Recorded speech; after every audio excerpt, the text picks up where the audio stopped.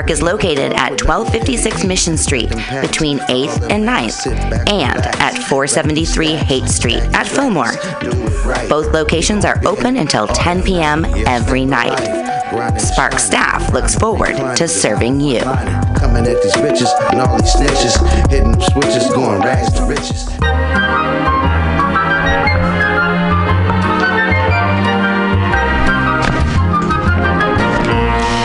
Rainbow Grocery, a worker-owned and operated food cooperative located at 1745 Folsom Street in the Mission District of San Francisco. Let's hear what locals have to say about Rainbow Grocery. Their bulk section is dope AF. I love their variety.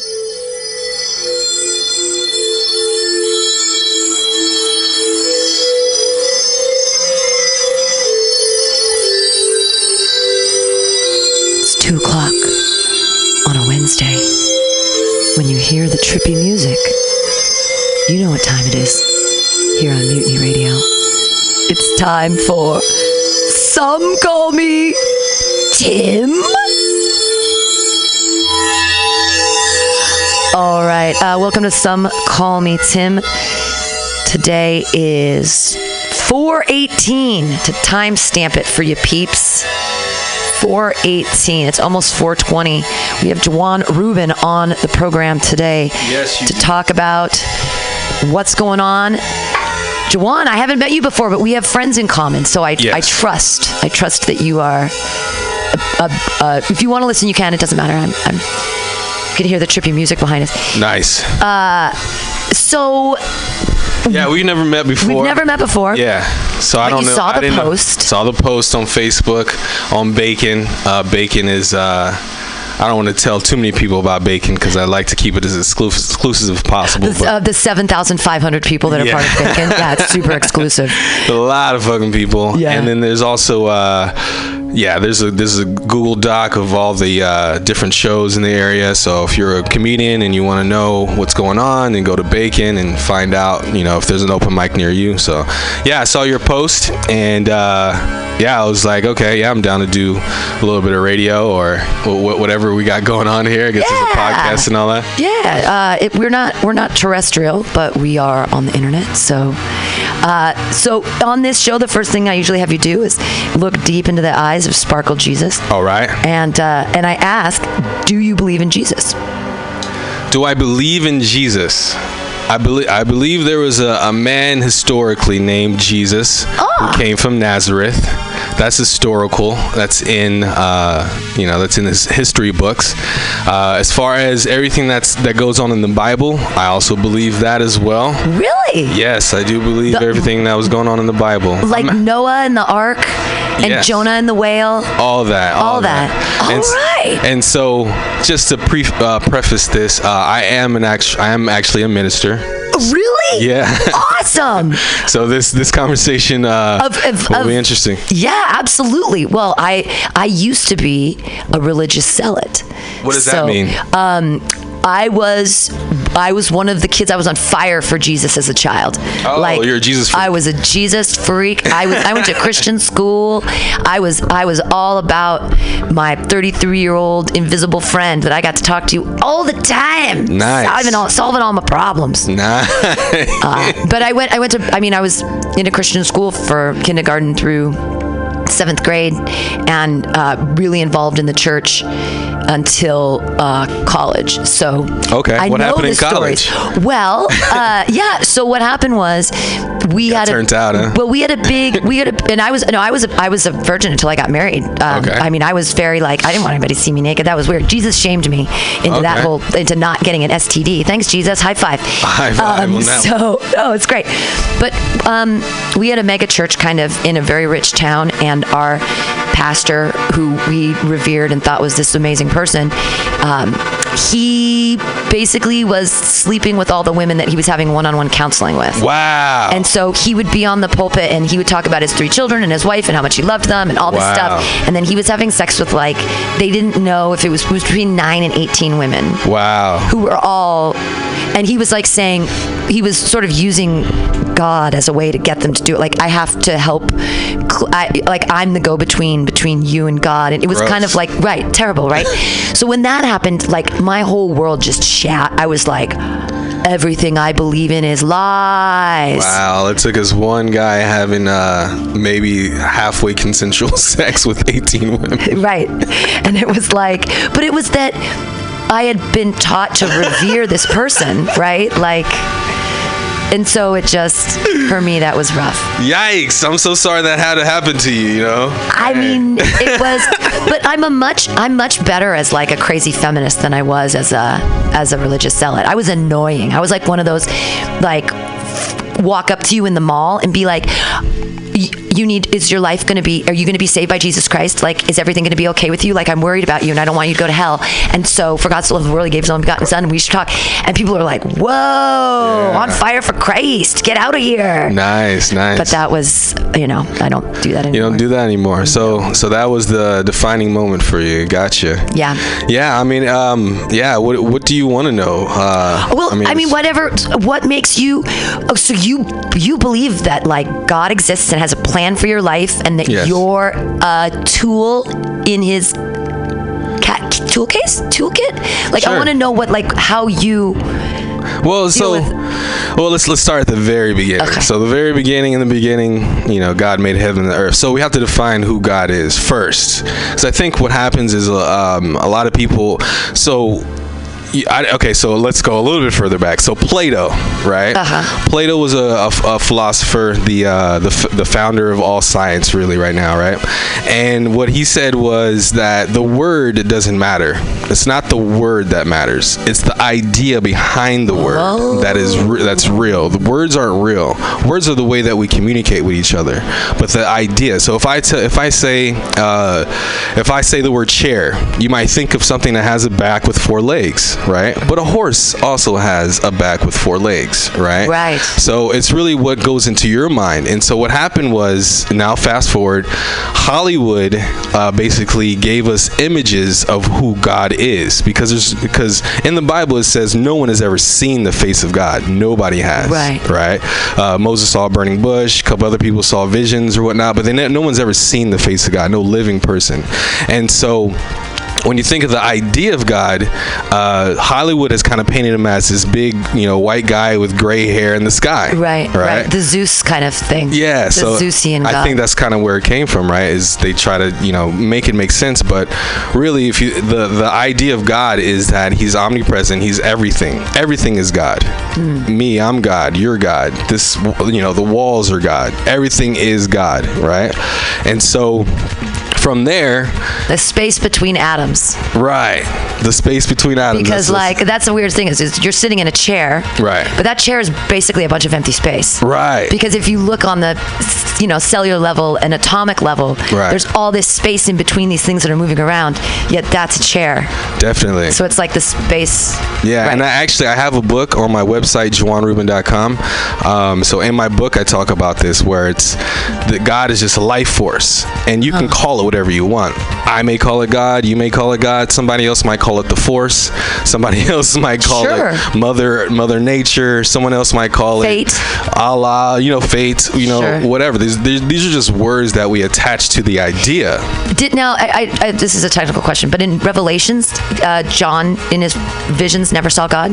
He saw the beast with the six. He saw the headed things. He saw crazy stuff, a bear frog or something. But and it's funny, no face of God. I don't know, you might want to Google this, but a lot of ministers don't preach on Revelations because John the Revelator, he was actually, he got banned, right? And he was on this island by himself with his servant. So he technically didn't write Revelations, his servant did.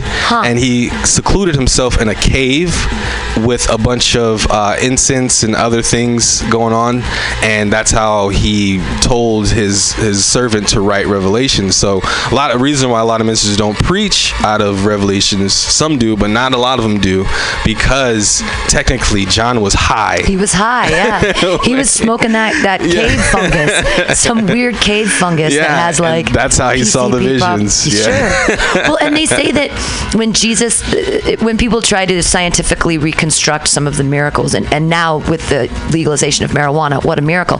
But they say that cannabinoids and cannabis were grown at that point. Right. And when the Jewish priests, they would be anointed, they weren't just like anointed with oil, like a little on your head. Right. They were like physically dipped in these huge vats of oil that had like all of these herbs and things going on, and like probably cannabis. Yeah. And so, because India was right there. Yeah. And that, I mean, it was growing around. I mean, things moved around. We know that there were trading routes and whatnot. Yeah. But so they'd literally like anoint them. And so they'd have visions. Yeah. Because they'd, I don't know, emotionally and physically prepared. Yeah. And hopefully I don't get in trouble for saying this, but I mean, nowhere in the Bible is it safe for you not to smoke marijuana. Sweet. Right? Well, it says body's a temple.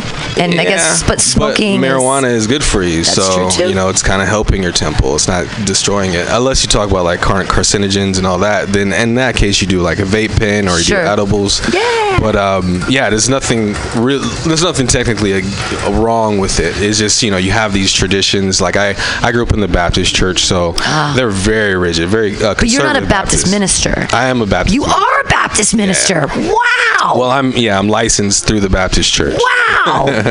Wow. But I'm eclectic. My views are very eclectic. Because you already, that's pretty mind blowing with the Platonic chair theory.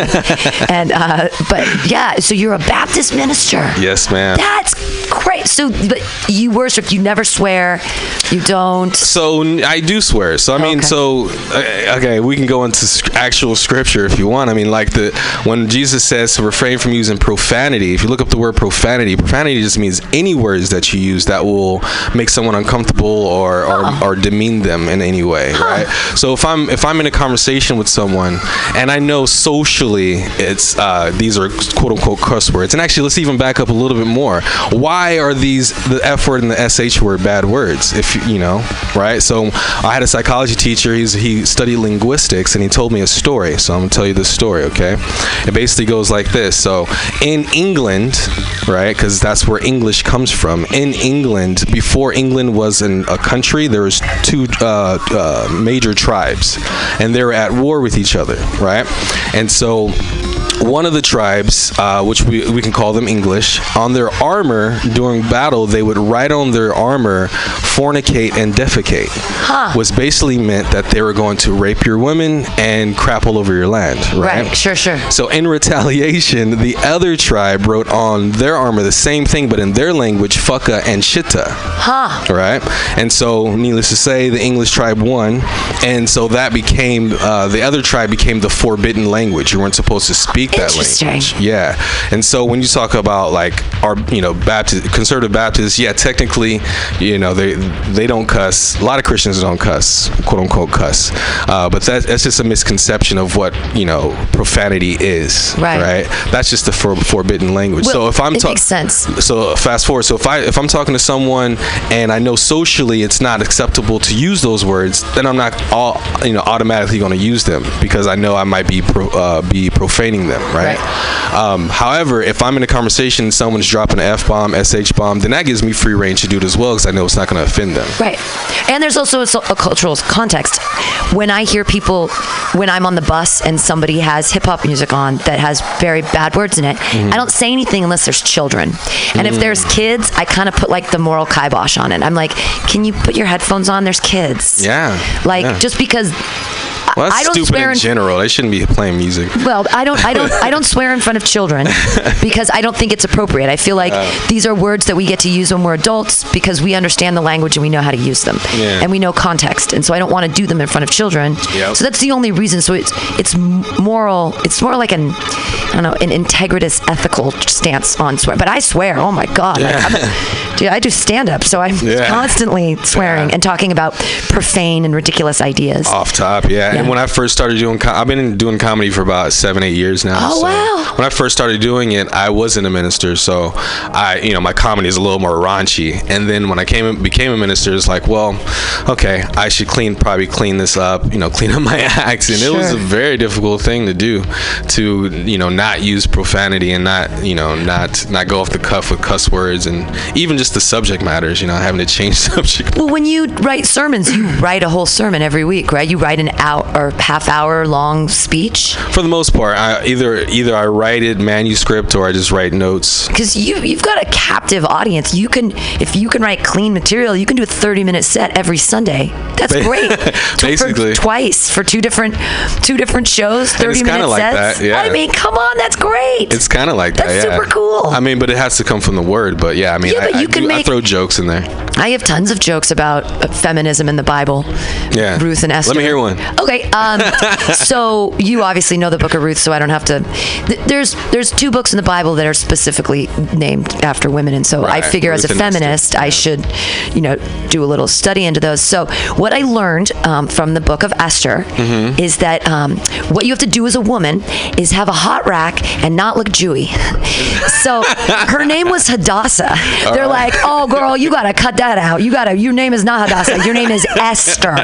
They basically put her in with the concubines of the king after he kicks out his queen Vashti because she won't dance around naked in front of his drunk buddies. And then he's like, I'm gonna get another hot bitch up in my crib. And then he's like, change your name. Don't be Hadassah, be Esther. And then she saves the entire Jewish people. How? Is she good at puzzles? Is she she's an incredible vocalist? She's an amazing musician? No, she has a hot rack and doesn't look Jewy. That's basically what I learned from the book of Esther. Thank you, God. Nice, I know exactly what to do with it. I know exactly what I should do as a feminist. That's awesome. Thank you. See, you get it because you've read the book. So when I do that joke, if people don't have any biblical knowledge, they just look at me blankly. They're like, we don't care. We don't get it. We have no context for what you're talking about. I wish I had that joke before I was a minister. I did a fashion show. I did a private show, and I did about 15-minute set. And I actually had dinner rolls thrown at me at this church event. You know what I mean? And I made the joke, "Let he who was without sin throw the first dinner roll," and they just came flying. I didn't know who threw them. It was an interesting moment because I'm like, hilarious. You guys are Christian. What are you doing throwing dinner rolls at me? If you don't like my comedy, that's one thing, but don't No, that was funny. I guess maybe I offended them in some kind of way. So actually, I was a minister at that time. This is the thing this is a strange biblical question about Jesus gets big on people about calling someone fool. Right, so it's kind of like that. Just like Proverbs too. It's like that's the super. Is that like the judgiest thing you can do is to call someone else a fool or a foolish? And I'm thinking though, as comedians, aren't we playing the role of the fool, or is that linguistically different? The fool that he's talking about is not like the Shakespearean fool, right? Which so is it? What did he mean by? Right. And why did he take such great offense about calling it was in the Beatitudes, don't ever call anyone a fool. It's the worst thing you can do. Yeah, Beatitudes, that's cool. And I'm like, really? Yeah. Well, first off, people get in trouble a lot with scripture because the danger is that the King James version or any of these other versions, they're translations, right? Sure. So as a minister, what I usually have to do when I'm getting into a scripture is I have to translate it back to the original language, right? Because depending on where you are, if you're talking about Jesus, then that's the New Testament, so it's written in Aramaic and Hebrew. And so depending on what scripture it is, you have to translate it back. So that scripture I probably have to translate it back to Hebrew just to see what word fool, because it might be 2 different types of fools. Sure. Right. And so that's number 1. Number 2 is you remember that we have the Old Testament, the New Testament. At the beginning, God made Adam and Eve, and He made them in His image, right? So when He made them in His image, basically He made them perfect, sure, or at least as perfect as He could in the physical form. And so our goal as human beings were always to be a reflection of God and His image and almost the perfect being that He is. So when you're live up to that? Exactly. So when you're foolish, then you're not on the high wisdom of God. So when Jesus brings up, I'm not 100% sure, as I haven't studied the scripture, but when He talks about the fool, He's probably talking about the fool in Proverbs, because Jesus references the Old Testament a lot, right? So He's probably talking about the fool in Proverbs. When the fool in Proverbs, it's always the difference between wisdom, which comes from God, and foolishness, which is not just that you don't have wisdom, but you don't have knowledge either. Right. Well, and there's a carelessness of thought. Foolishness is almost impulsivity, because if you were going to think about things, so it's almost like He's warning us against being. Yeah, think before you speak, think before you do. Before you act. But not even just that, think and then also pray to God for the wisdom so that you can think clearly. But isn't that just an argument for like meditation? So that's the thing, is Definitely. If you're praying, like, because when I was little, I literally believed that like Jesus, 33-year-old Jesus with his little stigmata, is sitting next to me on my bed, petting my head, and I'm like, oh, the girls don't like me. And he's like, it's okay, everything's cool. And I'm like, but I don't know why everybody doesn't like me. And he's like, if you could just shut up a little bit, people might like you a little bit more. But Jesus, I don't. He's like, nobody likes a know-it-all, Pam. Come on, you know. But and the question is, as a child, was I truly? But in my belief, that was there. Like, but that's almost like when I was a child, I thought like a child, and now I'm a man, and I put childish ways behind me. And it's like, so does Jesus, I mean, that's so weird for me, because it was like, I think I was little and I believed that was real. And now I'm an adult and I'm like, when we die, we're fucking dead. Like, that's it. There's no 12 mansions in the sky.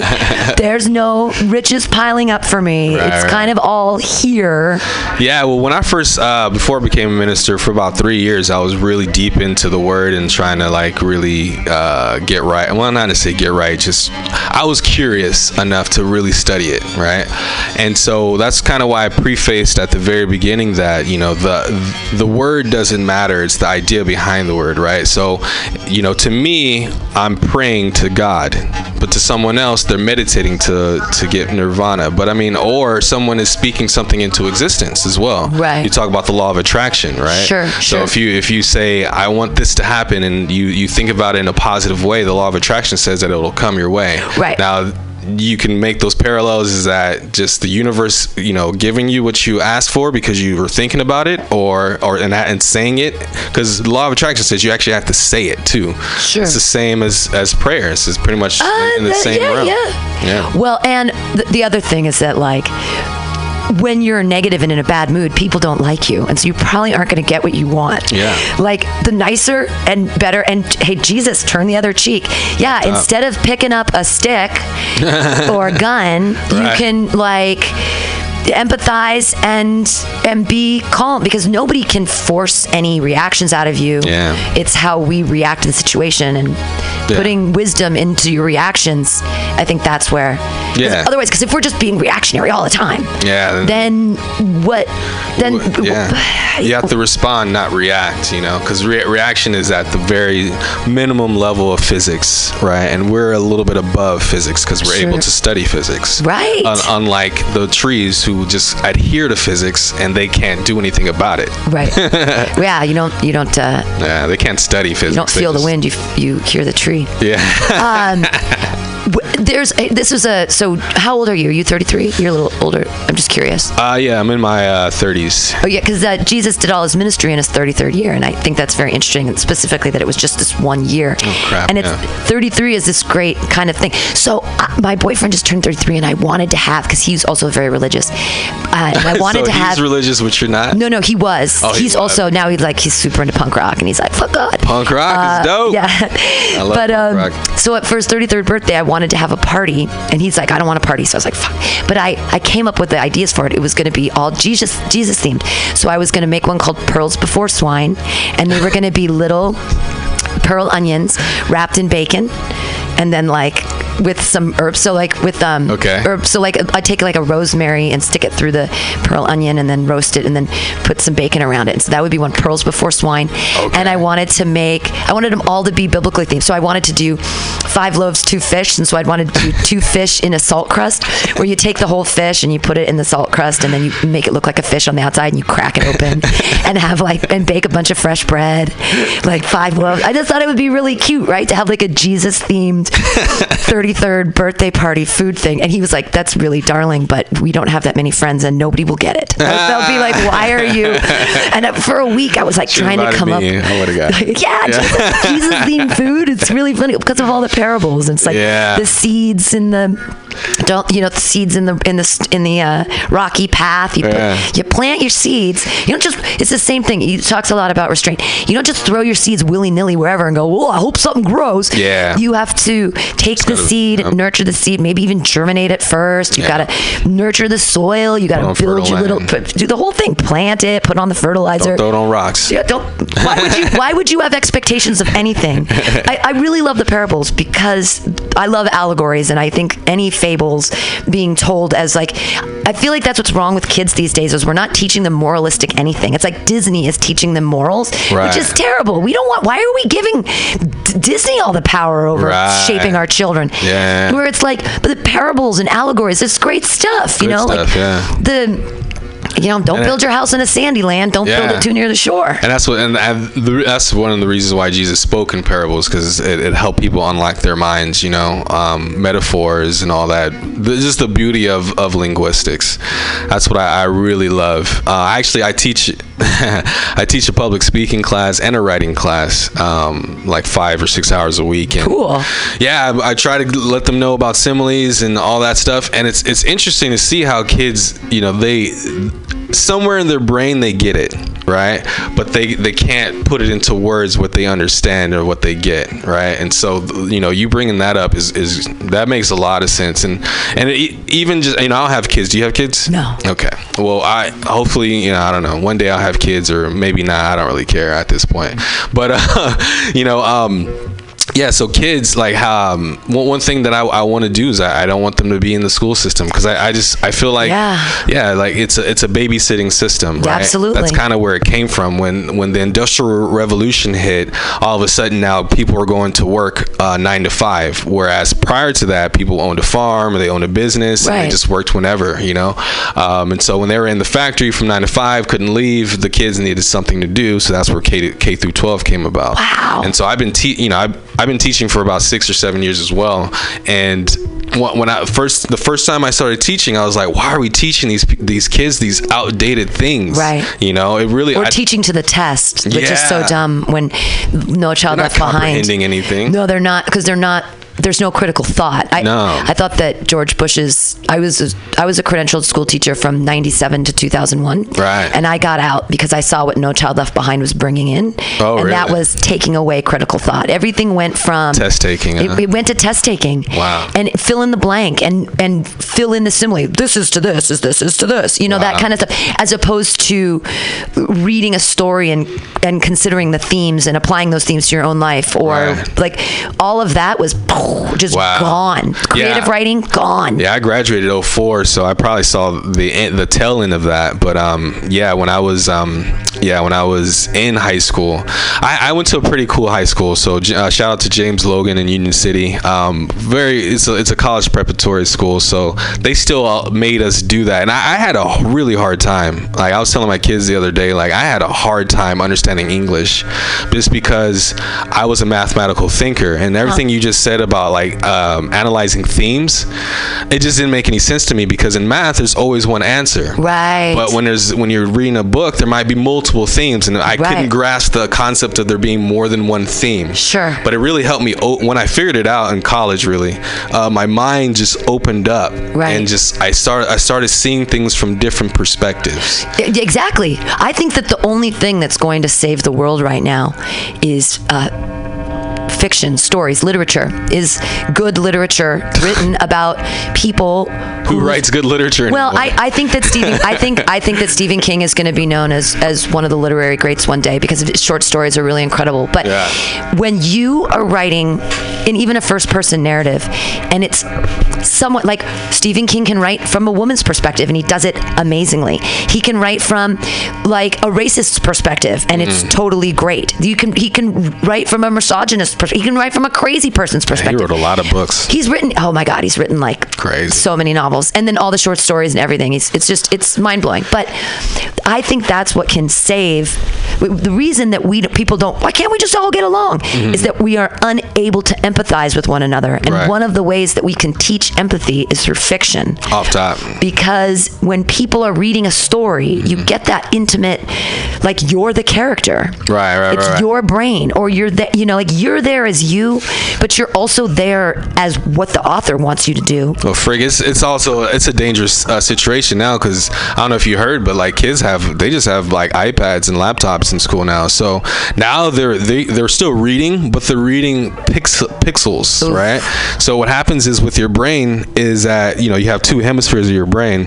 The pixels only activate one side of your brain. Oh. Right? Whereas when you read actual print, there's actual ink, right? And so your brain is picking up not only just the words, but the calligraphy of the words. Sure, the font. And the actual font. And so you use both hemispheres of your brain. Sure. Well, because it's a picture. It's either a letter is one symbol that is a picture. It's a picture symbol. And when you're reading it on a screen, it's 100 tiny little blips of light that become a letter. It's like instead of one image, it's multiple images being one image. It's pretty mind-blowing. Yeah, it is mind-blowing, and that's one of the reasons why I think kids don't want to read anymore. They're kind of gravitating towards looking at video or looking at film. And it's vapid consumption of images. See, that's the problem I have, is that. But they're smart as hell. I know, but they need. But we can teach them when they make pictures in their own head. That's only going to make them smarter. Right. Like the idea that TV and movies and visual images are what they kind of gravitate towards. It's because it's easy. Because when you read a book, you have to take those little symbols and you have to put those symbols into words. And then you have to think, oh, what does that word mean in which language? And what does that mean? And then you put them in sentences, and then they create pictures in your head. There's a lot of higher order fucking thinking going on when you're reading. And so that we're losing that. And that's scary. And then we wonder why kids don't care. We wonder why we have a president who watches TV all day and doesn't read books and doesn't actually study. Because I already know everything. We don't. So you're not a Trump supporter? Oh God. Well, how could I be? How could anybody in California be? Are you? I like to think of myself as a Trump empathizer. An empathizer? Yeah, I'm not 100% a Trump supporter, but I do empathize with him. But he's an egotistical maniac. He's out of control. Most guys are, I mean, I don't know. I guess But Obama wasn't. He was so humble. Obama was an actor. He was the best actor we've ever had as president. Think so? He should have got an Oscar. But he's a constitutional lawyer.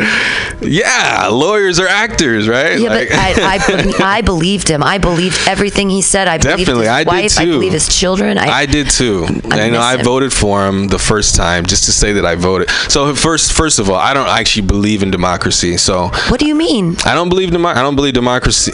I going back to Plato. Plato said democracy can never work because we as people are too stupid. Yeah, because dumb people are going to vote for dumb people. So because it's a popularity contest. Because democracy is a popularity contest. At the end of the day, I mean, it's supposed to be for the people, but I mean. So what do you want, an aristocracy? Do you want to get back to kings and queens, or no? So Plato actually mapped out this government that has never been implemented, and the reason it can't be implemented because it kind of probably needs to start at the very beginning of time, I think. So he basically said the perfect city-state or perfect government is the same as a perfect human being, right? So a perfect human being needs to have his rational, righteous mind controlling the irrational spirit, which controls the weak body. Okay. So he said, as a city-state needs to be the same way. We need to have not just the smartest, but righteous as well. You have to be righteous, as in righteous and just. Who decides who's right? Because that's the hard part. Because when the righteous people are usually self-righteous, and we're like, fuck you, and then they're hypocritical as fuck. And the righteous ones, you don't even know that they exist because they're so humble. Right. Exactly. Because they have quiet integrity, and they don't wave it up in the air and go, look at me, look at, I just tipped $20, or like what I just gave up, like Jesus in the church or whatever. I just gave $100 to the church. It's like give quietly, give of your heart. don't give seeking reward. But now it feels like people only give seeking reward. Yeah. So but then how do you measure righteousness? That's the hard part. That's probably why the government has never been implemented, because it has to start at the beginning of time, right? So how do we change our government to that government? I thought it'd be a very difficult process. But to finish, just so the righteous, rational thinkers needs to control the irrational army, which controls the masses of people who really, deep down in their heart, just want to be told what to do, which is like 90% of the population. Oh. Yeah. See, but I never want to be told what to do. I hate that. So you're probably part of the 10% that doesn't, That's in charge. Yeah, the righteous and rational. Yeah, you're technically, but I'm a woman, so at the time, he was only talking about men. At the time, because women we weren't even people. Yeah, technically. Yeah. And then his protege, Aristotle, said that you're not a perfect, he went a step further and said you have to be a man to be a perfect human being. You actually have to be a man, you have to be tall, you have to be rich. I think and you have to be attractive. But rich in spirit is different than actual money. How important is money to you? Just that's a random question, but it goes to people. How important is money to me?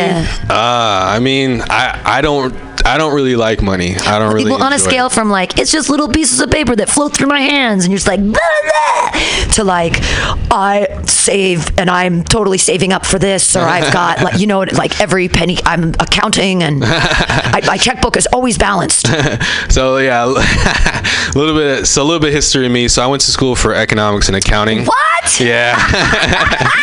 But I always had theater in my heart, right? So I did theater on the side, and I ate up a lot of my units doing theater, which I shouldn't have done, but I enjoyed it. And then once school was over, to keep my acting chops going, I started doing comedy, and then I started getting a fan base, and I said, oh, well, I'll just keep doing this thing. But so my day job, what I do during the day, is I am a financial broker. So, whoa. Yeah, mind-blowing. I do so many things, right? Being a minister isn't a day job? No, that's a life job. That's people call me in the middle of the night to go pray for their sick aunt who's in the hospital. Whoa. So, that's 24/7. But it doesn't pay you enough that you can just be a minister. No. That is so sad that you've dedicated your life to the church and do you get a free place to live? No. Pro bono. What do you get out of it? You're a pro bono minister? Spiritual compensation. You're a pro bono minister. I thought that the whole point of being a minister or being a priest or whatever is that you got free room and board. That's the problem. What? That's the problem. I don't get it. That's because people think that? Yeah, because people think that. I mean, Jesus wasn't poor. We have this image of him being poor, but he wasn't poor. He just people always gave him stuff from birth. They gave him gold and a bunch of crap, right? So he was always well off. He would preach that it doesn't mean anything. It's meaningless. But it does. So that's why you ask how important is it? It's in the world that I live in, it's a 10 out of 10. Ooh. But I don't care for it that much. But it is important because you have to live and survive. So it's somewhat important. I wish it wasn't so important in the world, but it is. So in my own life, is it important? Yes, but I wish it wasn't. So I don't know. It's interesting. So as a financial broker, so I have a lot of clients, and I have to be confidential with this stuff. But basically, I teach them on how to save properly and how to invest properly. And there's certain things that you just have to do that the rich fat cats are doing right now. When Trump said, I don't pay any taxes, you know why he doesn't pay any taxes? Because there's certain accounts that you can put your money in that's completely tax-free, which is what I teach my clients to do, which is what I do. Right. So, I mean, I know the rules. I don't quite believe in the rules, but they are the rules. You know what I'm saying? If I have to play basketball, then I might as well play it the best I can and know all the rules. That makes sense. See, I think that money is what is tearing us apart, and that is what is absolutely wrecking humanity. Is that, especially as Americans, we feel like people only have worth and value that's associated with dollar bills. Right. And when you say worth, really, and when you say value, and when you say values and these kinds of things, they should be esoteric. They should be part of your, we don't believe in a soul anymore. There should be integrity. That's like the whole thing that's been making me crazy is when little kids are like, fake it till you make it. I'm like, no, learn, practice, practice, discipline, practice, learn. But look how many people are financially successful from just faking it. I mean, I do hip hop, and like in the hip hop industry right now, it's like you don't even have to be a good rapper anymore. Yeah. You just have to just look like you have a lot of money and look like you know, and do something that's extreme, like dye your hair rainbow color or something like that, and then have a crazy social media presence, and then you can be a successful rapper nowadays. Wow. You know, it is what it is. You know, I get it. I mean, this way. But back to what you're saying though, the Bible actually doesn't say money is the root of all evil. It doesn't? It doesn't. Who came up with that? It actually says the love for money is the root of all evil. Okay. So that's why the world is where it is, because people are in love with money and not in love with themselves or God. They're in love with money. But it's also that people are judging each other based on how much. People who don't have enough money aren't people. Right. Like when Trump says that he wants to give everyone on food stamps drug tests. Excuse me? Like, what are you? Or that everyone on food stamps is going to get now like a box of food, like so like they're not worthy enough to make their own choices. A lot of things he's saying lately, but it's like it's saying that these people over here, these poor people, they're not smart enough or good. Because if they were smart and good at what they did, they'd be rich by now. I don't know if that's what he's saying. I think it's that poor people aren't people because they can't buy. Because if you're a good American, you're a consumer and you buy. And what makes you a good American is by buying things in being a part of the economy. And our government does not respect esoteric gifts. They do not appreciate artists. Right. And artists getting out of the school system now. And now it's saying that hip hop saying, yeah, dye your hair rainbow colors and say bitch a lot and look like you have money. And now you're a hip hop artist. You're an artist. Yeah, it's very interesting that you say that. But But here's what I think Trump was trying to say, because when I first went to school in college. I came from, I went to a high school that was near Oakland in San Leandro. And so I went to Logan first 3 years. In my last year, I went to San Leandro. And before that, I hung around a lot of people from Hunters Point. Oh, yeah. And so I kind of got turned out in a way where I was like, oh, man, F everything. And like my whole demeanor changed. Everything, I was hanging around certain type of people that were just, ghetto or a hood or whatever you want to call it, right? And so I remember when I first got my financial aid check, right? Because it was from the state of California, right? Free money. I went to the mall and bought clothes, right? I know a couple guys who bought Jordans, $200 shoes, Yeah. And so what Trump is trying to say is that there are people who do abuse the system. I was one of them. I abused the system. And I know a lot of people who still abuse the system. People who don't really need food stamps but still, take them. Everyone should have access to food. That's true. But I mean, what he's saying, then food is one thing, but if you're giving someone money and then they go use it for drugs, yeah, that's a problem, right? Then I think that's what he's trying. But with food stamps, you can only buy food. I mean, unless you sell them illegally to someone, be like, I'm going to take you food shopping, but some people do that. Yeah. You can buy $30 on my food stamps, but give me $20 worth of drugs or whatever. I'm not sure how people work that kind of stuff. But I mean, I'm on food stamps, and I'd say there's no shame in the game. If you're like, I'm an artist and I don't get paid a lot of money, so I feel like I deserve to eat food. For real, I feel you. So I feel you. So that's why I go back to the I'm a Trump sympathizer. I'm not really a Trump supporter, but I am a Trump sympathizer because at one point in my life the media ran my name through the mud. Really? Yeah. So there's. Will you talk about that? What happened? I don't really like talking about it, but I guess it's time. What do you do you mean you got publicly slandered? All right, so here's the story, I guess. This is my first time really saying this publicly, and so everyone is probably gonna hear this. And yeah, if you Google Jawan Rubin, Jawaan, last name Rubin, Rubin. By the way, my last name is Rubin, which is a Jewish name for ruby, or Yiddish for ruby. My first name is Arabic, so I'm actually the piece of the Middle East. Right. Cool. Because there will never ever be an Arabic first name and Jewish last name ever. And my dad didn't know that. But anyway, so if you Google my name, Jawan Rubin. So what happened was my sophomore year in high school, what had happened is that I was on the basketball team. I was on the freshman basketball team my freshman year, and I was balling out of control. I averaged about 30 points a game. And damn. Yeah, I was kicking ass. I was all over the place. And then, so my sophomore year, there's a little issue. My dad didn't like the coach at that time. I don't know. Do you know anything about LeVar Ball? No. Okay, never mind. Okay, so anyway, so my dad didn't follow the Warriors. Yeah, my dad didn't like the coach because of something. My brother was there 4 years before me, and he had held on to some of his letters from different colleges because my brother was getting approached by different colleges, and the coach held on to the letters, didn't give it to him until like the end of his senior year. By then, it's like too late. Yeah, too late. And so my dad was really mad at him, and so I didn't want to go to that school for that purpose. I was like, can I go to a different school? Since you don't like him, why would you send me to a school that you don't like the coach, whatever? So anyway, my freshman year, I'm playing on the freshman team, and I'm scoring 30 points a game, doing my thing. And then next year, I got asked to go to the varsity tryouts, and then the first day they sent me to the JV tryouts the next day, right? And so from that, so when I told my dad that, he got pissed off. Because he wanted you to just be on varsity. Yeah, you should be sophomore. You should play. Yeah, he got pissed off. There was a lot of politics involved, but he got pissed off. And then, long story short, he told me not to go to the JV tryouts. And I'm like, in my heart, I'm a 15-year-old kid. I just want to play basketball. I just want to play. I don't really care where I'm playing. If that's the case, if he doesn't feel I'm good enough, whatever.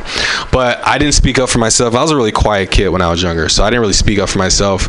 I went to the JV practice, and my dad found out, and then he got mad and told me to come back, so I had to leave within 10 minutes or whatever, so he got really pissed. Anyway, so 2 days later, I'm walking to class at school, and everyone's approaching me like, hey, what your dad sued the school? Whoa. And I'm like, what? So I'm like, no, I don't think so. So it was all in the newspaper, in the local news, and the story got so big that it ended up on HBO with Brian Gumbel. What? I mean, the story got huge. And then I remember this is pre-Google, right? Then Yahoo was still the search engine, right? Wow. And so my junior year, one day, I'm Googling myself just to see I'm not Googling Yahoo myself, right, just to see, what I would see. And there's just like 50 articles about that lawsuit, right? Whoa. And I'm just reading through it, and like some of the things some of these journalists were saying were just so untrue. Wow. Just so untrue. But they're trying to sell a story or whatever they're trying to do. They're just so what untrue. Was the story? Is that you're like, you think you're the best player, yeah, you've got such an ego that you're like, I'm not going to play on JV. Yeah, they're saying, this little whiny kid. We're going to sue them to get you on varsity. Yeah, they thought it was all me. They're blaming me more than him. And then they're like, some journalists were saying, they were just, the way they were describing my dad physically, I was just like, dude, you don't have to say all that, I don't know. Were you pissed at him for doing that? My dad? Yeah, I was pretty pissed. Actually, that's why I left the house at 18 and just didn't want to come back. And I ended up coming back, and then I started reading in the Bible on how you should honor your mother and father and have forgiveness. And so, that's kind of how our relationship mended. But praise God for that, for me, because now he's he's on his way out. You know, he's a lot older. So I'm glad we mended and we had a good time before this. But anyway, Did you get to play basketball? Yeah, so we ended. That's why I had to go to San Leandro High to finish out my year. But so that's why I empathize with Trump, because I've been in that situation where journalists or reporters are reporting stuff that's not 100% true, and they're just trying to like throw your name in the mud, or and they don't care. I've never met these people. Was that tough? You got really. I'm sure you were incredibly popular. Was that scary that like everybody knew who you were, like everywhere? Yeah, it was a little scary, especially in the basketball world, because now it's hard for me to get into college and play for coaches, because they're like this I don't want to touch you because I don't know what's going to happen. I don't want to get sued and all this. Did you go to college on a basketball scholarship? No, I did not. So yeah, that kind of derailed a lot of stuff. So was that what you wanted to be when you grew up? You were like, I want to play in the NBA. No. Actually, my dream was always to play in college. So I did play in college. So I lived out my dreams. Cool. Actually, at the age of 30, I've done a lot of things that I wanted to do. So now I'm as a 30-year-old now, I'm like, okay, what's the next move? Because I've done a lot of fun, cool stuff in my life, and I've pretty much done everything I wanted to do when I was a kid. Now it's like, okay, what's next? What do I do next? But you didn't want to be like Jason Kidd. You didn't want to be like not really. It didn't make sense to me to play 84 games a year. I just thought that was stupid. You're like 12 games cool, 16 games fine. High school is like 28 games. College is like 35. Yeah. But like 84 games a year, like who in their right mind would do that to their body? Oh, okay. Yeah, your body's a temple. You can't pay me enough to like, not be able to walk at 70. Sure. Well, and it's the same thing with football players with all those traumatic head injuries, and it's terrible because I question my mind now, because I hit my head a bunch of times when I was playing basketball before the movie Concussion came out. So the NC2A sent me something in the mail saying that there's a lawsuit that I'm gonna get paid for the concussion stuff. So that's cool. Wow. It might be like $20, something like that. There's just so many people who played, but I think I question some things that go on in my mind, because I'm like, man, like I probably had a bunch of mini concussions just hitting my head on the floor, getting knocked down. Yeah. Crazy. That's why LeBron James spends $1 million a year on his body just to keep his body in shape. Well, LeBron, I can't tell you, I gotta say, I was so happy on Sunday. I haven't been more happy on a Sunday watching the Cavs lose to the Pacers. I mean, it was like a blowout. I'm like, they're up by 19 points. Yeah. Suck it, LeBron. Oh, was it going to be your 9th year in the finals? Oh, the 9th year. Blah, blah, blah. I can't wait for this to be. He's been in the finals 8 years in a row. Give someone else a chance. Go do some acting, buddy. Remember that movie you were in? Like, go do that. Give someone else a chance. Oh, man. Yeah, I don't know. We'll see what happens. You still a big basketball fan, though? I mean, not really, no. Really? No, not really. Mm-mm. So you don't care that much about the Warriors right now? I mean, no, I'm so happy that the Warriors are doing what they're doing, because I when I was a kid, like, Warriors Coliseum down the street, and I've been to games where it's just like, oh my God, we're getting killed right now. Yeah, we weren't so great in the 80s. Dude, just to watch that crap, and now to see that they're killing it, it's like it's an amazing thing to watch, and they play good basketball too. Absolutely, really good basketball. The psychic passing is coming back again. Which I love the psychic passing. What does that mean? That's when one of like Clay's looking this way, and then he throws the ball that way, and someone's like something happens. Iguodala's like, of course I'm right there. Like something happens, like some ninja moves, and then the psychic passing. They're a well-oiled machine. Well, yeah, I love that stuff. I love basketball. When I was little, I grew up in Danville, so we would come over all the time and see. So you went to a mega church in Danville, California? Yeah. There's mega churches in California. Well, they were like 4,000. I mean, it was huge. That was, I mean, wow, I didn't even know that existed. There were like 4,000 people in our. Does that church still exist? Yeah, CPC, Community Presbyterian Church. CPC. I'll look it up. That's interesting. Yeah, and it was Ron Lee Davis was the name of the pastor, who just shook me, because I was like, it's gross. When I was little, and I remember going to Sunday school and stuff, and I was always the questioner. I'd be like, but why? But what's the point? And my teachers would get kind of mad at me and be like, you just have to accept it. And I was like, and they kept saying, it's all based on faith, okay? Like, so yeah, you've got to, yes, there is a leap there. There is a question mark that you just have to go, I believe. It's like that book by C.S. Lewis, Mere Christianity. And he goes through and he's like building up this big argument, and then the end of every fucking chapter is faith. You just got to believe. I know. And you know what? I grew up. I actually grew up in the Baptist church, right? So I didn't really believe any of that crap until after, like, in college. It took me a while, but I had to go because my parents made me go. So I would go, whatever. But that was my argument: is that every question I ask is because God did it. Like, that's it. Right. Like, can I get a little bit more? Sure. So it took me, like, studying philosophy to get me all the way back, because I think that's what we need to do for children. If you're going to put them in the church, is start them from Plato all the way to now, you know, because Plato came before Jesus Christ. So, or was it after? I think it was before. I think it was before Jesus Christ, and then he comes, and then, you know, you have the Judea law and all that other stuff, you know. And that's the thing about the Jewish law, or the the Old Testament, is that these are laws. The laws aren't there. If you don't do these laws, you're not going to heaven, you're going to hell. That's not what the laws are there for. They're to keep a good society together. Yeah. My favorite Bible verse, heaven on earth. Leviticus 20:12. One of my favorite Bible verses: if you sleep with your father-in-law, you should both be stoned.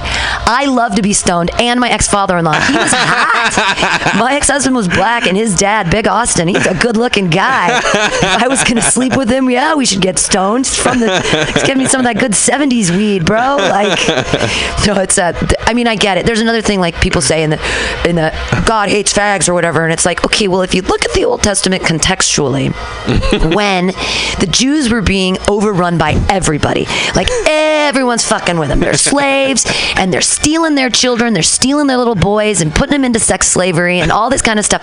Of course you would say, like, if a man lies with another man, it's terrible and it's an abomination, because what was happening to them, they were being raped and pillaged constantly by everybody. And they're like, you know, it's the other one, Lot's wife. Like, when the angels come, and he's like, no, take my daughters. Don't rape these angels. These angels are good. Take the daughters. But they didn't like their sons. They're hot. They didn't like their sons being raped. They didn't care about the daughters, though. They're like, sleep with them. Oh, yikes. Yeah, you should do biblical jokes. You have a whole captive audience. I don't know. Is it offensive? Do you find it? Do you think it's offensive? I just don't find it funny. Yeah, I don't find biblical jokes that funny. Unless I'm, like, making fun of the Christian religion, then it's like, okay, I'm not going to do that. But right. I don't know. Biblical jokes, like you said, people do need to have a reference, right? They need a point of reference. And just because someone's in church doesn't mean they know the Bible.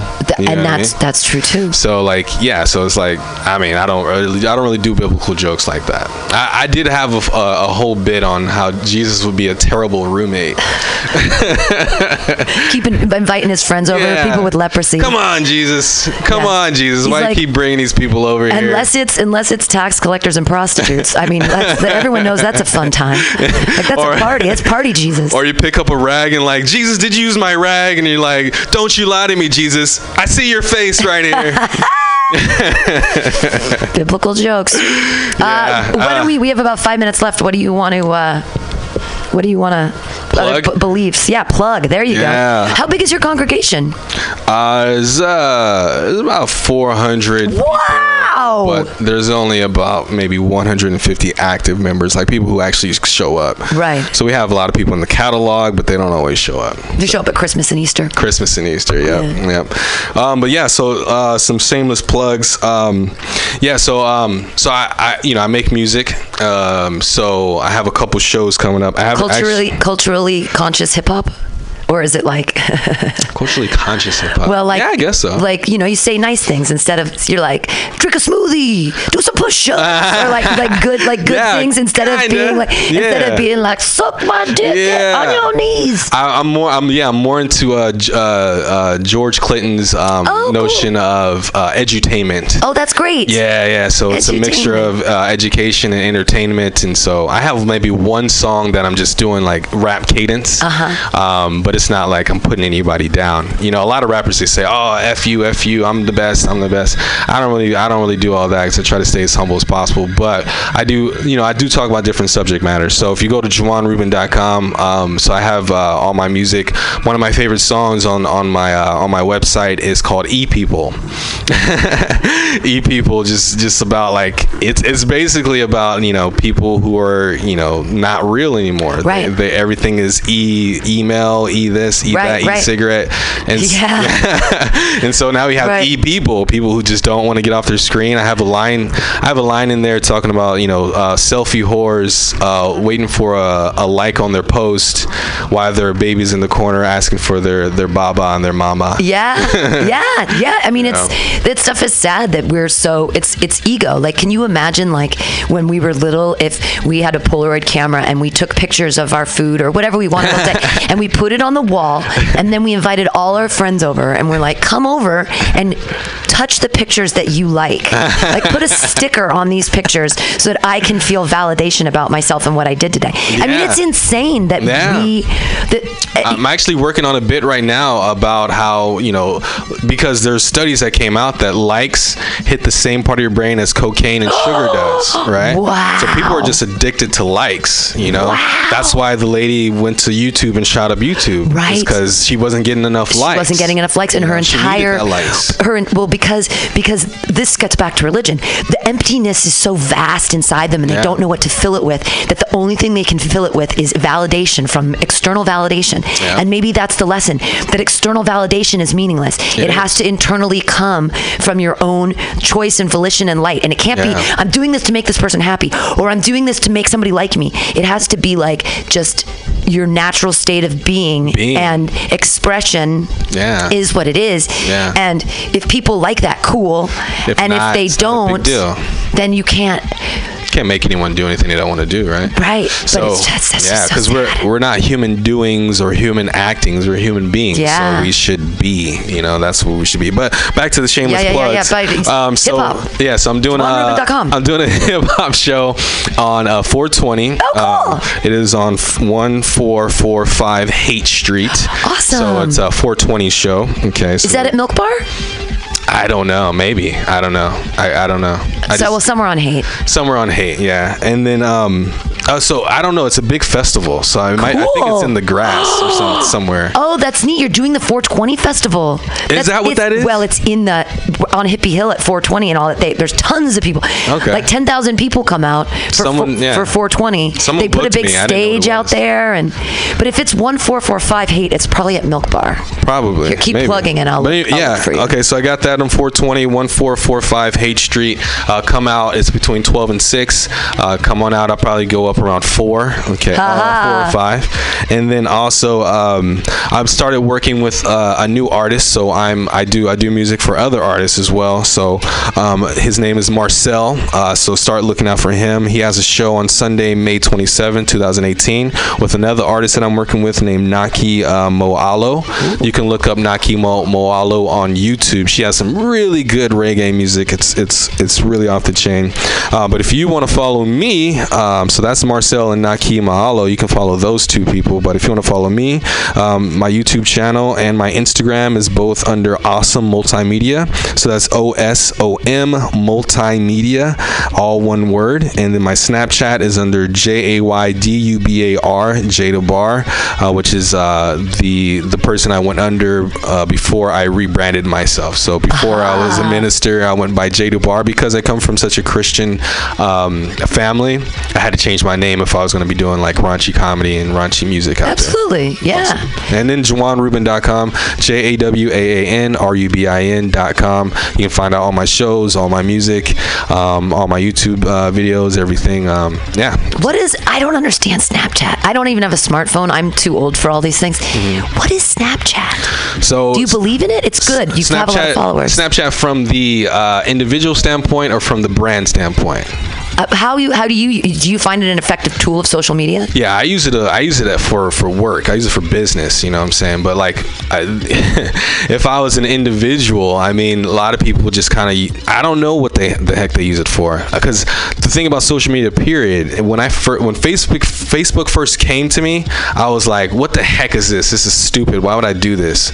But then when I started, working for myself and not really working at a job or doing a job and kind of doing comedy and all the other stuff, I was like, okay, this is a good communication tool. Right. That's the whole point of it. Right. Snapchat, Facebook, all that stuff, it's just a communication tool. So the way Snapchat works is that you get about a 10-second video. Now you can do longer, but when it first started, it was only 10 seconds. But they'll chop if you do it all the way through. They'll just kind of chop through. But anyway, yeah. So people like to. You say like, hey, I'm gonna be doing this show. Come out and see me, and then you give them a line. You're like, boop boop boop boop bah, or whatever. Right. So yeah. So I'll plug something. I'll say, hey, I got this going on at this time. And then all my followers will see it if they want to. So you have an option of seeing it if you want. So there's a list of all your people that you follow, and then as people are posting, you can click on if you want to. Of your E people. All the E people, and then you can DM, direct message people, but it only lasts. Through Snapchat. Yeah, but it only lasts for like a day or 24 hours. Just text? I don't know. See, the thing I don't understand is like, we already had the technology for all. We had phones that text, and we need to have I have to have a video. I don't even. Well, I'm too old. I get it. Yeah, I guess. I mean, I don't know. What? Think about if you want to just send someone a quick video, real quick. I would never do that. I don't even have. My phone doesn't even have. My phone can take pictures, but barely. Like I can't. It has a voice recorder that's terrible. Like it's a dumb phone. Look at this. It's okay. It doesn't even attach to the internet. So here's a good one. So how about this? So when I was looking for a house with my brother, and we couldn't go see the showing at the same time, I just take a quick snap and say, okay, this is the bathroom. Hey, this is the living room. This is the outside. Okay. And then he can kind of see it real quick, and then it goes away. Now the point of it disappearing in 24 hours is so that no one can steal your content, basically. Oh. Yeah, because if you put it on Facebook, someone it's there. It's there forever, and you actually have a product. See, all of our podcasts here are free, so I'm like, take them, do whatever. There's already free. Like, just share it with people. I don't care. Yeah. Content. Find me, fairy angel. Swoop me up out of obscurity. Find me, take it. Yeah, because on YouTube, if someone goes to your YouTube page and sees a video, they can rip it. They can download it. It's not legal, but there's certain tools that you can do to just rip their video. But on Snap, you can't do that. You don't have that possibility. But if you have a picture, right, with a smartphone, you can take a screenshot of the picture. Now, the thing about that is, if you take a screenshot of someone's picture, they get a notification that you did that. Wow.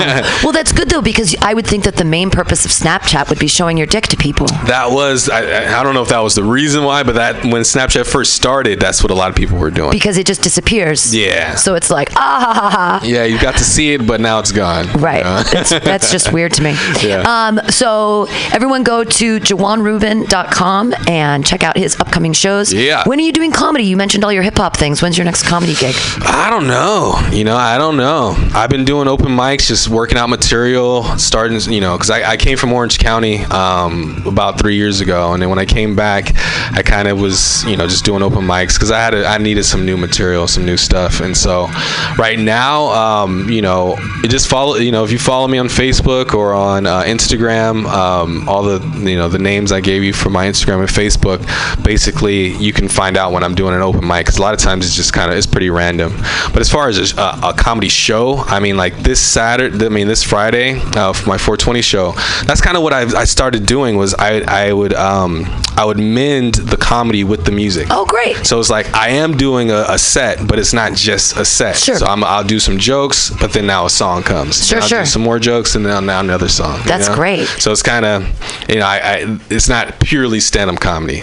I wouldn't call it that. And it's more palatable for the whole audience, because not everybody wants to listen to jokes all the time. All the time, not really. Yeah. But I'm open to doing some more shows. So if anybody is out there that wants to put me on one of their gigs, I'll go for it. But at this point, it's the music, and then as far as comedy, I think I'm booking out shows in the next couple months. Some of them will be comedy shows. So. I have an idea, and I want you to do it with me possibly, and we'll talk after. One of the playoff games coming up with the Warriors, it would be fun to show it. We have a digital projector to project it on the wall and then do our own commentary, do comedy commentary on top of the Warriors game. Because I totally things to say, right? And there's really funny. I mean, when doing basketball commentary is really fun because it's like really fast and all these things are happening and there's a lot of like, it's almost like sometimes they're shit talking each other, but you know they aren't because they get it technical. But I've seen Draymond be like, fuck. I've seen be like Draymond Green saying fuck again. Yeah, I'm super down to do that. That'll be fun and hilarious. One of the things I do when I watch basketball is I watch it on mute most of the time. Yeah. Because the commentators suck. They don't know what the heck they're talking about. And they're talking about weird shit like themselves. They're like, when we had that barbecue last week. I'm like, remember that barbecue? What are you talking about, you guys? Like, dude, I don't care about that. Talk about the game, dude. Yeah. So yeah, I'm always down to put some of my own commentary on there. That'd be hilarious. Yeah, because we'd basically just do it live on the air like this, but watch it and have people come in, and it could be really that'd be hilarious. Yeah, I'd be down to do that. Yay, Juwan Rubin! Thank you so much. You have been an amazing guest. Awesome. And Thank you. And anytime you want to come back, no, I don't. It's great to have real Christians on here, and the ones that have been on have been knocking it out of the park. All the atheist comics, it's like, tell me something new. Right. But this was great, and whenever you want to come back, you always have an open invitation because this was a really, really great one, and I'm super stoked. Thank you guys for listening to Some Call Me Tim. Again, check out JawanRubin.com and listen to other things on Mutiny Radio. We've got 4 open mics a week here. Come on by, visit us. Sundays 4 to 6, Mondays 6 to 8, Thursdays 7 to 9, Fridays 6 to 8, and try to come through. Yeah, we'll be back next week with Devora, and I know I'm not supposed to pronounce the D or something like that. It's Devora Kaslan or something like that. She's a comedian. Thanks again, everybody. Bye.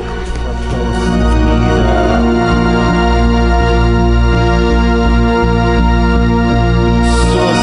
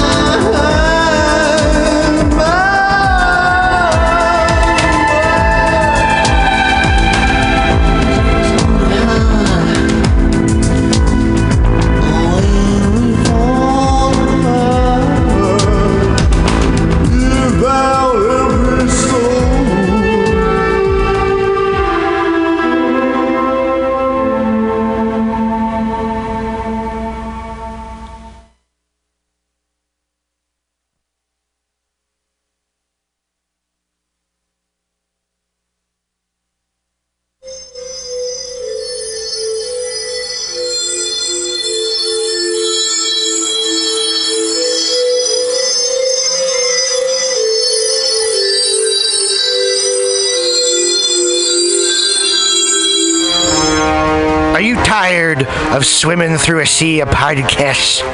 Are ye on a raft without a paddle? Well, gather around me, sea dogs, and get aboard me pirate ship as we set sail for the seas of MutinyRadio.fm. From there, you can captain your own pirate ship as you sail through over 44 different shows for all of your listening pleasures. They've got live comedy to small business advice, LGBTQ-friendly to sports, vinyl to gutter punk. MutinyRadio.fm has the best programming the internet ocean has to offer you. I bet my peg leg on it, or I ain't scurvy shit-faced McRat.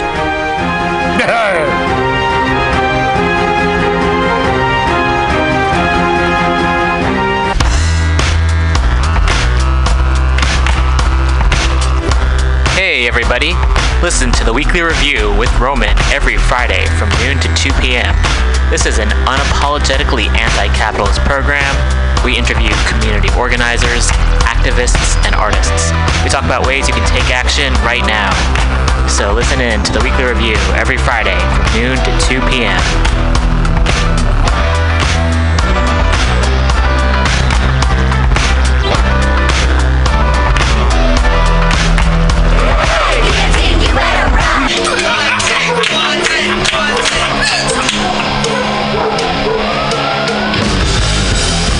Subliminal SF brings you visual and auditory mind control. For the best graphic design, physical merchandise, and live music promotion, go to www.subliminalsf.com and check out their hilarious t-shirts and super cool bands at clubs and bars all over the Bay Area.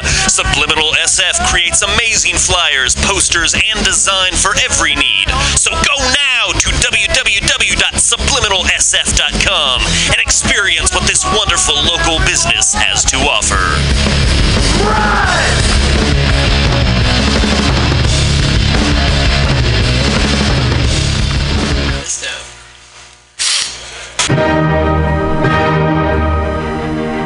Good evening there, my friends here at MutinyRadio.fm.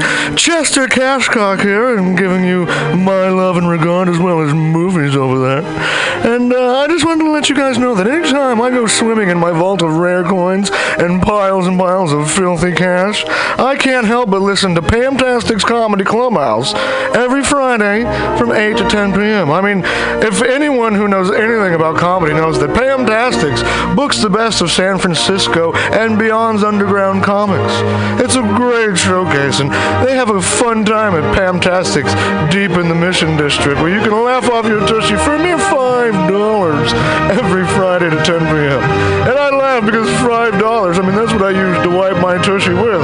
So to laugh it off for a mere $5 is indubitious. But if you can't make it to Mutiny Radio, well, don't even worry. Don't fret at all. You can simply download the podcast post-show and giggle in the comfort of anywhere, like your Aspen summer home on the mountain ridge with the kayak feeling. So all you got to do is just go to podcastics.pcrcollective.org/comedy clubhouse, or you can listen live every Friday from 8 to 10 p.m. as your host Pam Benjamin brings you the best comedy from San Francisco and beyond the universe. And what's better than the universe? It's a cash cock, honey. Yeah.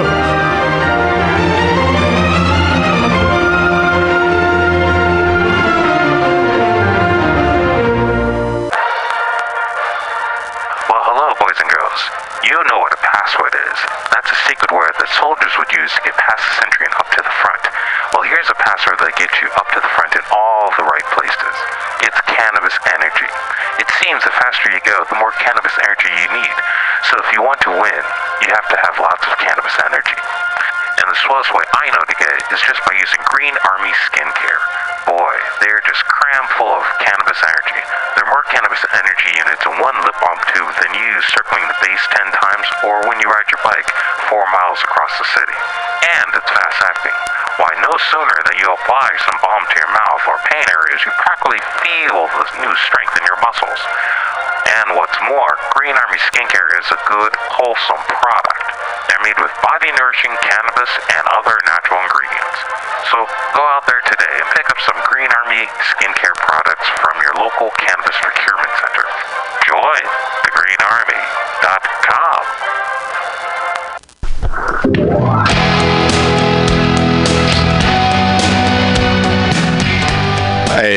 gentlemen, we'd like to invite you down to Bender's Bar and Grill in the heart of the Mission District in San Francisco at 806 South Van Ness.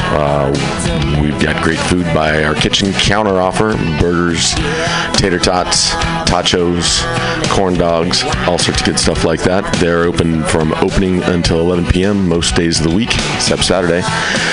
Every Saturday night, we've got live rock and roll, some of the best local bands in San Francisco, and touring acts as well. Come on down, 10 p.m., rock and roll, only night of the week. We have a $5 cover charge, always $5 for live rock and roll. We're open from 4 p.m. until 2 a.m., Monday through Thursday, Friday, Saturday, Sunday, 2 to 2. Come on down, have some drinks with us. We've got Whiskey Wednesday, Tequila Tuesday, and we've always got the Steve McQueen special, a shot of Bullet Bourbon and a can of California Lager for $8. Come down and enjoy our patio. It's open in the afternoon, not really in the evening, but a lot of good folks hanging out back there. Come on down, give us a shot.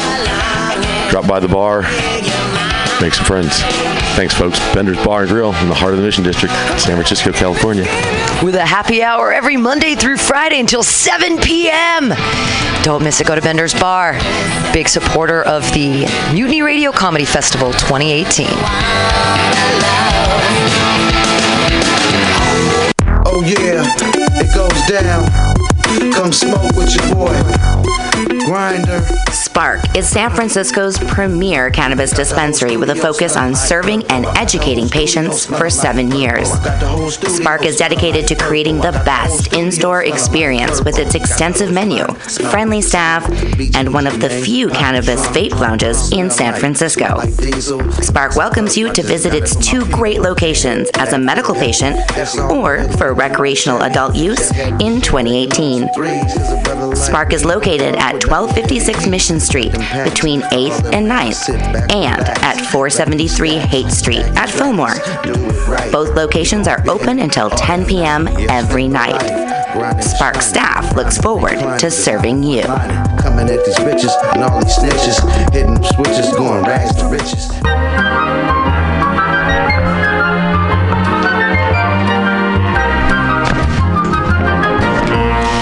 Rainbow Grocery, a worker-owned and operated food cooperative located at 1745 Folsom Street in the Mission District of San Francisco. Let's hear what locals have to say about Rainbow Grocery.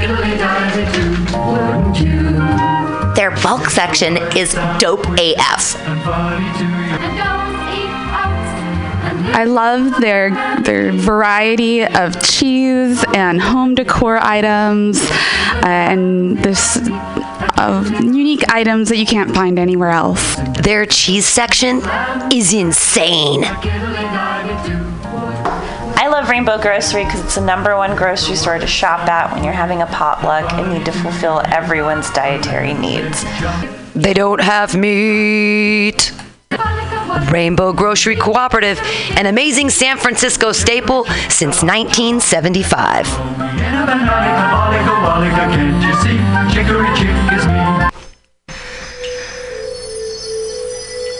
For all your space chicken, sci-fi, comedy, non-political humor needs, go to timstesseract.com. Read fiction about the future of San Francisco after the water wars of 2112.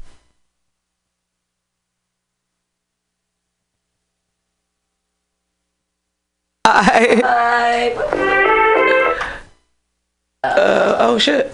Can I just hit this? Replay.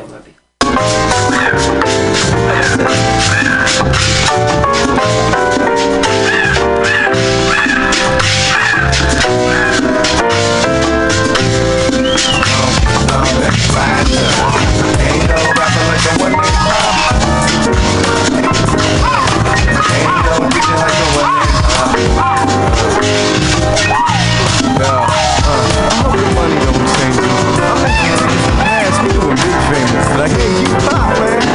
Why you riding the bus? You could go to the Middle East.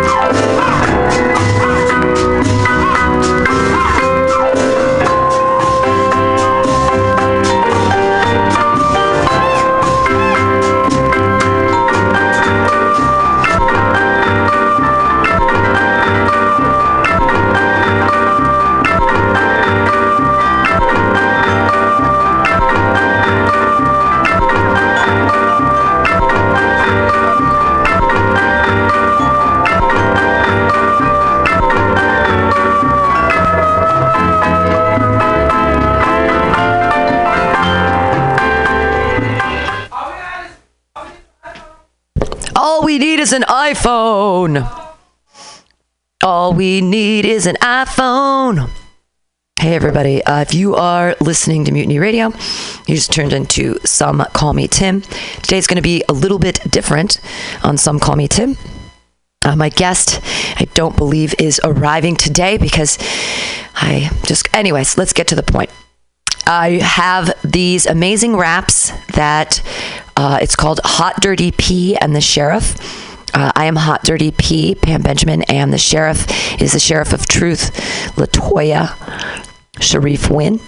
And we together made this whole grouping of songs. I'm going to play them all for you today. It's our album.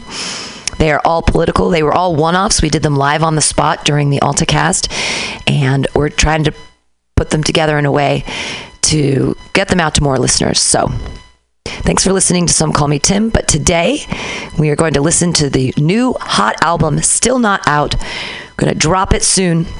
Hot Dirty P and the Sheriff. This was our first song, Susan Olsen. Trump support. I think Trump supporters are funny to me, really. I don't think we should take them off the air all the time.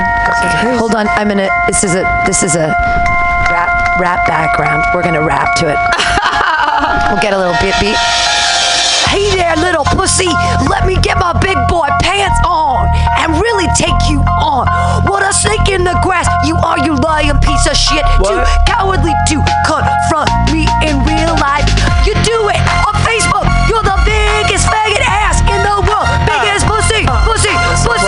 My dick is bigger than yours, which ain't saying much. What a true piece of shit you are, lying faggot. I hope you meet your karma slowly and painfully. Say slowly and painfully. I'm Susan Olsen. Oh, slowly. I said Susan Olsen. And painfully. They call me Cindy and Brady. My name is Susan Olsen and I love Trump today. Olsen. Brady, get it. Brady. I sincerely hope you reap all this that you deserve. Karma-wise, you pathetic little cunt you are. Hell is waiting for you. Enjoy. Hell is waiting for you. Enjoy. What? Hell is waiting for you. Enjoy. Slowly. What? Slowly. And painfully. My name is Susan Olsen. Susan Olsen. Susan Olsen. Susan Olsen. They call me Cindy. Susan Olsen. Susan Olsen. Susan Olsen. They call me Cindy Brady. Make America great again. Making America great. What a pathetic little cunt you are. Hell is waiting for you. Enjoy. Enjoy. Enjoy. Call me Martin. Enjoy. I'm living in that Martin. Enjoy. Susan Olsen, the biggest cunt. Trump supporter. Fuck you. Enjoy. That was good, right? Did we just make a song? I'm gonna guess waffles. Yo, that is incorrect. Actually, Alex. We're gonna see what happens here as we're gonna bring up. We're gonna start with a little West Coast gangster rap in the background, and we're gonna see what happens. God, I'm gonna love this already. Yeah, it's gonna be a good one. Is it going? It should be going. It should be. We should be hearing it. And can you put 4 up? Yep. There we go. Here, we'll start it over. Okay, here we go. These are.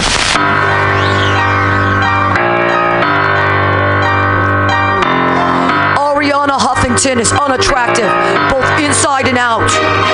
What? I fully understand why her former husband left her for a man. What? For a man? For a man? For a man? Huffington is unattractive, both inside and out. I fully understand why her former husband left her for a man. He made a good decision. Making good decisions. 45, making good decisions. 45, are you still alive? Making good decisions. Meryl Streep, one of the most overrated actresses in Hollywood. What? Doesn't know me but attacked last night. night at the Golden Globes.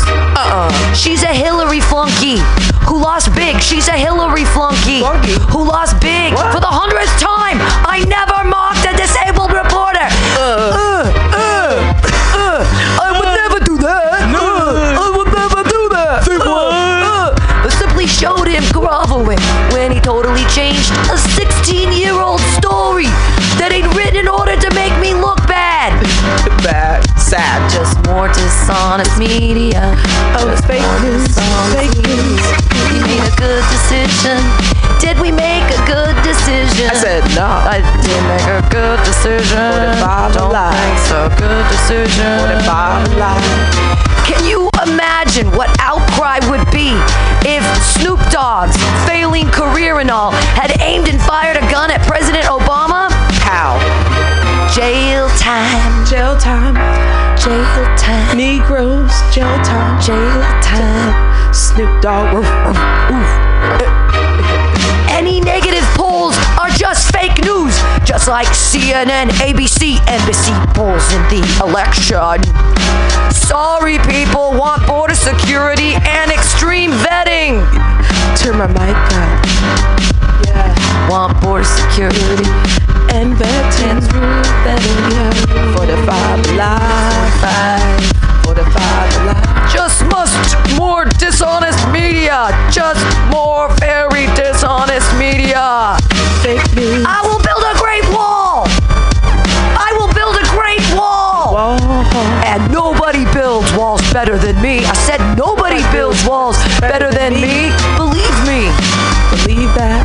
I will build a great wall. A great wall. And no one builds walls better than me. And I'll build them very inexpensively. I will build a great wall.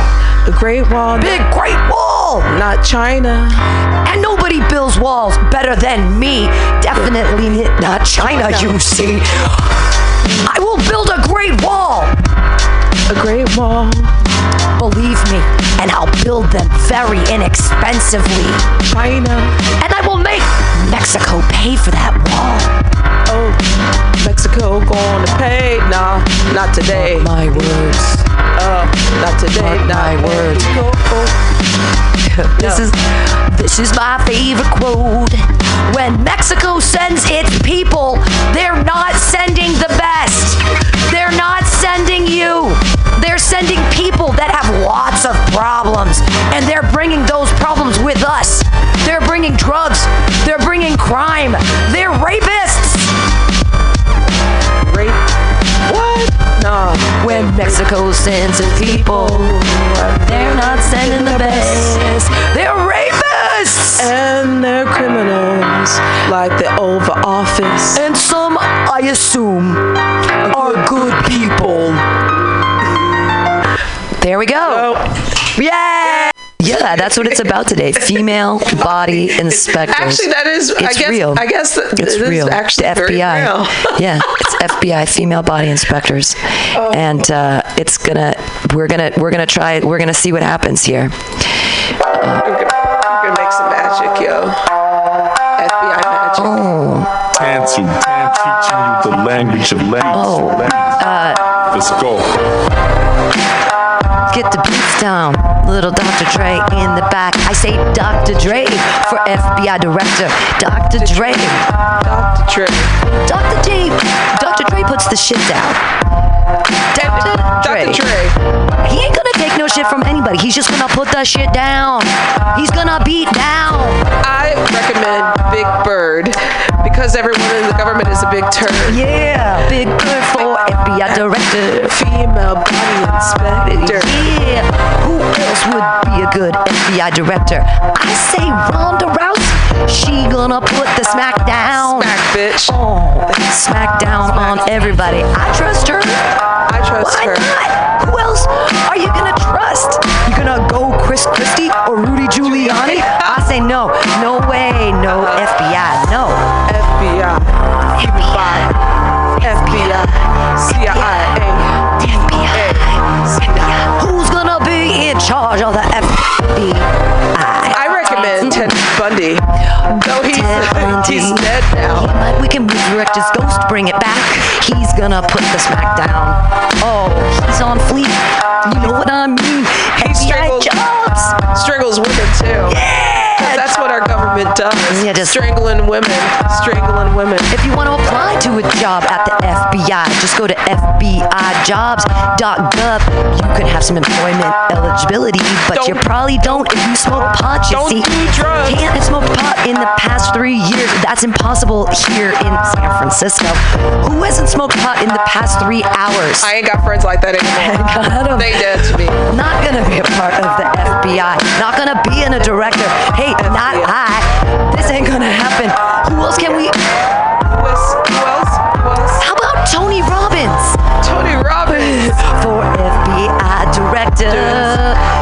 FBI. He'll say fuck to you. He'll say change your life. Say I'm in charge of the FBI. I'm the director of everything in your life. Give me your money. I'm Tony Robbins and self-help. It's way better than Rudy Giuliani, right? FBI. They're gonna the FBI. Trump's gonna elect someone for the FBI because anyone who doesn't believe in his Russian ties, I say he's gonna pick someone who really hates Clinton, who's gonna make her go to prison. It's gonna be sad and it might be great, but he's gonna really try to clean the slate with a new person in the FBI. Female body inspector. Who's gonna be the leader of the FBI? Female body inspector. Maybe we should have a margarita. It's the #1 trending cocktail, and I'm sure that it could run the FBI. I'm sure that it can take care of these important tasks. It's salty enough, too. Find the criminals. Prosecute them. Leader of the FBI. Yeah. CIA and DEA. What they got to be, I don't care. What about Charlie Sheen? Yay! We did Grizzlies. I would imagine that there's probably a gun in the school. I would imagine there's probably a gun in the school. Bang, bang. To protect from potential grizzlies. Bang. Grizzly bears in Michigan. Didn't know there were grizzly bears in Michigan.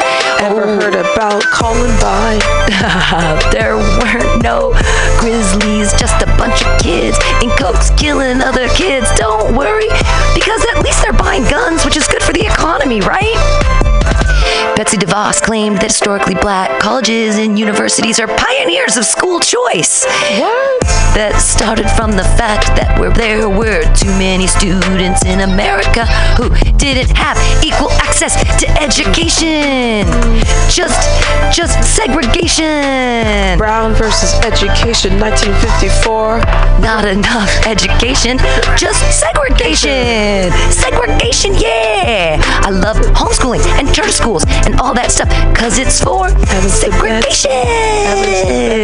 Not education, segregation. Let's bring it back. Let's make America great again. Make America great again. Bitch needs to read a book. Make America great again. When the white people were in charge. Yeah. Soft dark money. My family is the biggest contributor of soft money. Soft. To the Republican National Committee. By my way, $47 million. Did it by my way in. Yeah. I have decided to stop taking offense at the suggestion that we are buying influence. Oh, buying influence with our soft money. Buying influence with our soft money. Oh, now I simply concede the point. They are right. We do expect something in return. For investment. Like a job, like, I don't know. How about education secretary? Oh, grizzly bears in classrooms. Oh, let's shoot them. We expect to foster a conservative governing philosophy consisting of limited government and respect for traditional American virtues. That word tradition again. And virtues. Oh, she means white. American virtues. She means white. American virtues. Oh, she means white. And we expect a return on our investment. She bought herself in. She's white.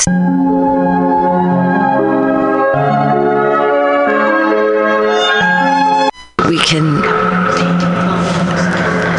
Okay, there we go. So we're gonna be rapping to the dulcet beat tones of Iggy Azalea's "No Mediocre Feet," which I think is what Kellyanne Conway did. Is "No Mediocre Feet" here. Break it down. What you think about that, Sheriff? What? Are you gonna bring him the truth? Are we gonna bring it? Bringing the truth. About absolutely skinny little ladies, skinny rice little cakes. Rice cakes, the rice cakes of news. There was an article this week that talked about how you can surveil someone through their phones, certainly through their television sets, any numbers of different waves, and microwaves. They turn into cameras, etc. So you just know that's just a fact of modern life. Click. Modern life. Click. Kellyanne Conway. Click. Beep, beep, beep, beep, beep. 30 seconds. 30 seconds watching you. 30 seconds watching you. Heat up that hot water. What do you eat? Kellyanne Conway. Hot water. Maybe some tea. There's no calories in tea, you see. Sorry, Kellyanne. We're watching you. I think the big lesson to the political class is to stop listening so much to each other and start listening to the people. Political class, stop listening to each other. You gotta listen to the people. They're not listening to each other anyways. What could they be talking about? Maybe microwaves. The CIA is after you. With your microwaves. They are actually listening to the people. We're watching you. Usually based on an economic agenda, white working class voters don't buy into this whole biology, chemistry, abortion, gender agenda as much as they want more take-home pay. They want affordability. I want some money too. Affordability with their abortions, usually based on an economic agenda. White working women voters don't buy into this whole biology, chemistry, abortion, gender agenda as much as they want more take-home pay. Yeah, equality. Let's ratify the 19th Amendment. Women's suffrage. Suffrage. She's out for suffrage. Watching you. Kellyanne Conway knows about suffrage. Because they're watching. She's white too. She is, and so thin. I thought we always just listen to thin, pretty women. Don't we just do that? They're clearly telling the truth. She is clearly telling the truth. Many Americans are very concerned with the lack of vetting that's going on. Show me your papers. Show me your papers. Show me that you belong here. Show me your papers. Show me your papers. Isn't that why they signed that new vetting act? Oh no. If you don't show the papers, we might think you're a terrorist. Donald Trump has addressed many times that his main concern is making sure that we have a system in place that we completely lack now, which is those countries that tend to train and export and harbor terrorists where we do not have proper vetting are places where we're going to need to have better vetting. And he's made that very clear. Better vetting. Is it clear to you now? Yay! We did it again! We did it! We're gonna come up with our mixtape. We did it! Well, one old man I don't like is Pence. Let's see what happens here. Let's see what happens with our new rep. Here we go.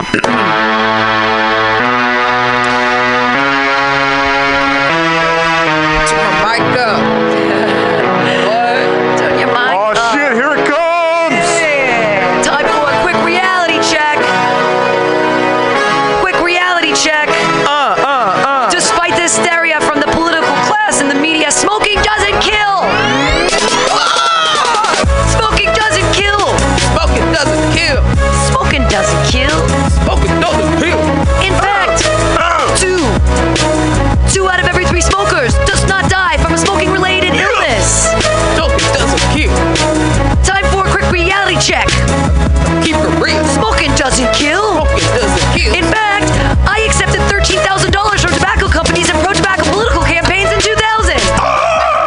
Because smoking doesn't kill. Smoking doesn't kill. Smoking doesn't kill. Smoking doesn't kill. Cancer is the answer. Yeah. Smoking doesn't kill. HIV does STD doesn't. Hey, but frankly, condoms are a very, very poor protection against sexually transmitted diseases. HIV only comes from the homos. HIV only comes from the homos. Convert them coming from the homos. Homosexuality is incompatible with military. Hashtag no homo. Homosexual is incompatible with the military service. Homo. Because the presence of homosexuals in the rank weakens unit cohesion. Because homosexuals are weak. Is that what you're saying? Are you saying homosexuals are weak? I think that is I think that's what he's saying. That's what he's saying. I think he's in the closet. In the closet. Keep the rape in the closet. What? Keep the rape in the closet. Now he got AIDS. Obviously, this is Mulan. Mulan is evidence that women should not serve in the military. Women should not serve in the military. Don't ask, don't tell. Keep the bitches in the kitchen. Bitches in the kitchen. Make me some grits. I suspect that some mischievous liberal at Disney assumes that Mulan's story will cause quite a change for the next generation's attitude about women in combat. Bitches with guns. Many young women find many young men to be attractive sexually. Put them together in close quarters for a long time. Things will get interesting. Put them together in close quarters for a long time. Fingered in the dumpster. Get interesting.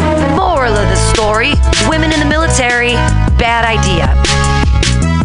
Also homos. Women in the military, bad idea. Also homos. Brock Turner. Do I believe in evolution? Brock Turner. Do I believe in evolution?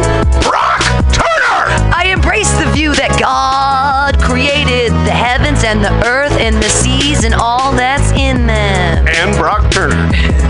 And HIV and STDs. Frankly, condoms are a very, very poor use for protection.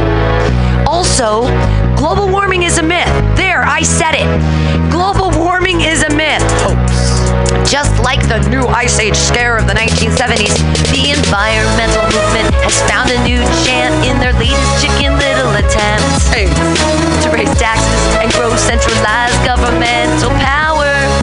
Gays and AIDS. The chant is, the sky is warming. The sky is warming. I got AIDS. The sky is warming. Brock Turner. The sky is warming. Global warming is a myth. There, I said it. This nigga crazy. Girl, you got a nice palate. The sky is warming. And I also don't believe in evolution. That's our vice president. Yay, we did it again. That's our vice president, Mike Pence. 2017. 2017.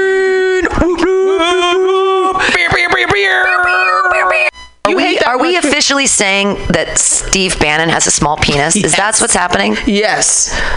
I always go to the dick. All rise for his master of spin, Mr. White House Chief Strategist in the Trump administration, 45's main liar, misogynist, racist, homophobe, Steve Bannon man. Steve Bannon man. Who is he? Oh, he's Steve Bannon man. He's Steve Bannon man. Oh, the most hateful quotes. Hating ass nigga. Right, Bart is a hateful place. I couldn't share myself on that. Gay rights have made us dumber, and it's time to get back in the closet. Hate. Steve Bannon. Steve Bannon. Like a guard dog. Hoisted high and proud, the Confederate flag proclaims a glorious heritage. White is right. Oh, white is right. We're pretty racist against lots of things. Oh, Steve Bannon. Steve Bannon. Trannies whine about hilarious Bruce Jenner billboard. He's still calling them trannies. Oh, the misogyny, the homophobe, the transphobia. I can't believe it. Birth control makes women unattractive and crazy. I said birth control makes women unattractive and crazy. What? It makes you fat. It makes your voice unsexy. It makes you a slut because it's Steve Bannon. Steve Bannon. Big misogynist. Big hater. What else? White is right. Far Bannon. right. Far white right. Suck it up, buttercups. Dangerous faggot tour returns to colleges in September. I said suck it up, buttercups. Suck it up. Suck it up. Steve Bannon.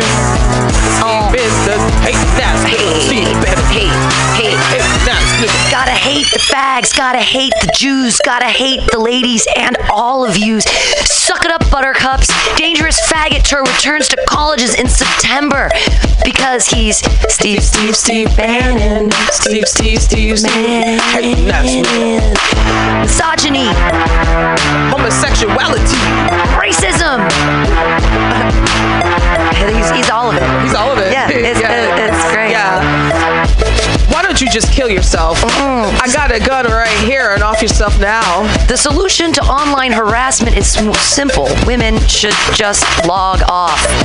They're screwing up the internet for men by invading every single space we have online and ruining it with attention-seeking, needy, demanding, and touchy-feeling form of feminism. Because women belong in the kitchen. Yeah. And no birth control for you, bitch, be pregnant. There's no hiring bias against women in tech. They just suck at interviews. Oh, we don't know how to talk. Would you rather have your child have feminism or cancer? What the fuck does that mean? I really want Steve Bannon to get cancer. Yeah, he looks like he does. Steve Bannon. Steve Bannon. Steve Bannon. Steve Bannon. World Health Organization report. Trannies 49 times higher HIV rate. There's that word again. Homophobia is rampant. Did we mention that he's a White House executive? Oh. Did we mention he's maybe the second most powerful person in the United States? He's got the code. Misogyny and racism and transphobia and homophobia. All that stuff. Yeah. Steve Bannon. Steve Bannon. Hating ass nigga. Whoa! We did it again! We do it every week. How do we do it? How does it keep happening? It's so amazing. It's so amazing. We're just, it's incredible. Our Every week. It's coming. It's coming. It's going to be This week's rap is about Ben Carson. Uncle Tom. We've got some Cushion Money rap instrumental beat on the background. It's going to be a lot of fun. We're going to see what happens. Ben Carson, Uncle Tom, today with Hot Dirty P and the Sheriff. We're here for you. Oh, is it not? I put it in the wrong one. Dang it. There it goes. Now it's going. I put it in the wrong one. Just like. There we go. Oh. Progressives think he's an Uncle Tom. Uncle Tom. I'm not sure I agree that there isn't a fair amount of racism here. Not too much racism. What? I said there's not too much racism. Ain't no racism, boss. There is, but not where you'd expect it to be. Nope. It's mostly with the progressive movement who will look at someone like me. NASA. And because of the color of my pigment, they decide there's a certain way that I'm supposed to think. And if I don't think that way, I'm an Uncle Tom. Uncle Tom. Uncle Tom. Uncle Tom. Uncle Tom. Uncle Tom's boss. Uncle Tom. I'm an Uncle Tom. And they heap all kinds of hatred on you. I'm an Uncle Tom. And they heap all kinds of hatred on you. And to me, that is racism. What? Me, boss? No. There's not as much as where you'd expect it to be. There is, but not where you'd expect it to be. And they look at my pigment and they decide there's a certain way I'm supposed to think. And if I don't think that way, I'm an Uncle Tom. Uncle Tom. Uncle Tom. Uncle Tom. And they heap all kinds of hatred on you. And that, to me, is racism. Racism. Racism. Uncle Tom. Racism. Uncle Tom. Racism. Uncle Tom. What if on D-Days our soldiers invading the beaches at Normandy had sent their colleagues to be cut down 100 the sand? What if they had been frightened and turned back? Well, I guarantee you were frightened. I guaranteed you they were frightened, but they didn't turn back. They stepped over the bodies of their colleagues, knowing that in many cases they would never see the homeland of their loved ones again, and they stormed those Axis troops, and they stormed that beach, and they died. Why did they do that? They didn't do that for themselves. They did it for you, and they did it for me. And now it's our turn. Uncle Tom. Uncle Tom. I'm an Uncle Tom. Uncle Tom. Uncle Tom. I'm an Uncle Tom, and they heap all kinds of hatred on you. I'm an Uncle Tom. Uncle Tom with gifted hands. And they heap all kinds of hatred on you. So that to me is racism. Racism. Racism. Racism. Uncle Tom. I would not advocate that we put a Muslim in charge of this nation. I would not advocate that we put a Muslim in charge of this nation. I absolutely would not agree with that. I forgot I was black. I would not advocate that we put a Muslim in charge of this nation. I would certainly not agree with that. I forgot I was a nigga. Uncle Tom. Uncle Tom. And if there's somebody who's of any faith, but they say things and their life has been consistent with the things that will elevate this nation and make it possible for everybody to succeed and bring peace and harmony, oh, then I'm with them. I'm an Uncle Tom. Uncle Tom. Uncle Tom. I'm an Uncle Tom. Uncle Tom, slaves were tourists. Uncle Tom. Uncle Tom. Slaves were tourists. Slaves were immigrants coming over on the boat, making this world a better place. Obamacare is worse than slavery. Uncle Tom said. I'm an Uncle Tom on the worst thing since slavery. Obamacare is really, I think, the worst thing that has happened in this nation since slavery. I've never been whipped before. Never been whipped before. All right, we did it again. Yes. We did it again. Our mixtape. Kush money. It's happening. Kush money. Our mixtape's coming out real soon. We're coming hot. Hey, it's hot, dirty P and the sheriff coming at ya. Yeah. Coming at ya. Ivanka. Some magic from Ivanka Trump. Women who work, women who work. She doesn't work, she doesn't work. Women who work, passion is what makes us feel most alive. Women who work, don't buy her book 'cause it's full of plagiarism. The Trump card, her first book, nothing in that either. Women who work, women who work. She has some work advice, no matter what your age, your background, your education, or your success. We all are granted 168 hours a week. Hours a week. That's math. Math. Is that a 24-hour day times 7, which equals 168 hours a week? When do you sleep? I got a nanny. When do you sleep? She's got a nanny and a child. How do you build a world-class team? First, you have to find the right people. Thank you, Captain Obvious. Captain Obvious, Ivanka online device. Don't gossip. Gossip about women who work. Trump card. Get the Trump card. Don't buy her first Burke either, because she already has too much money. Too much money. Don't buy the book to burn it. Go to the library and burn it from there. Burn it all down. We often don't realize that while we're waiting for our lives to begin, they have already. And they're made up of all the decisions we make, big and small. Welcome to the Sparkcast, everybody. We're going to get started in just a second. We've got great guests tonight. We have Jade Terrio. We have Hunter Uni.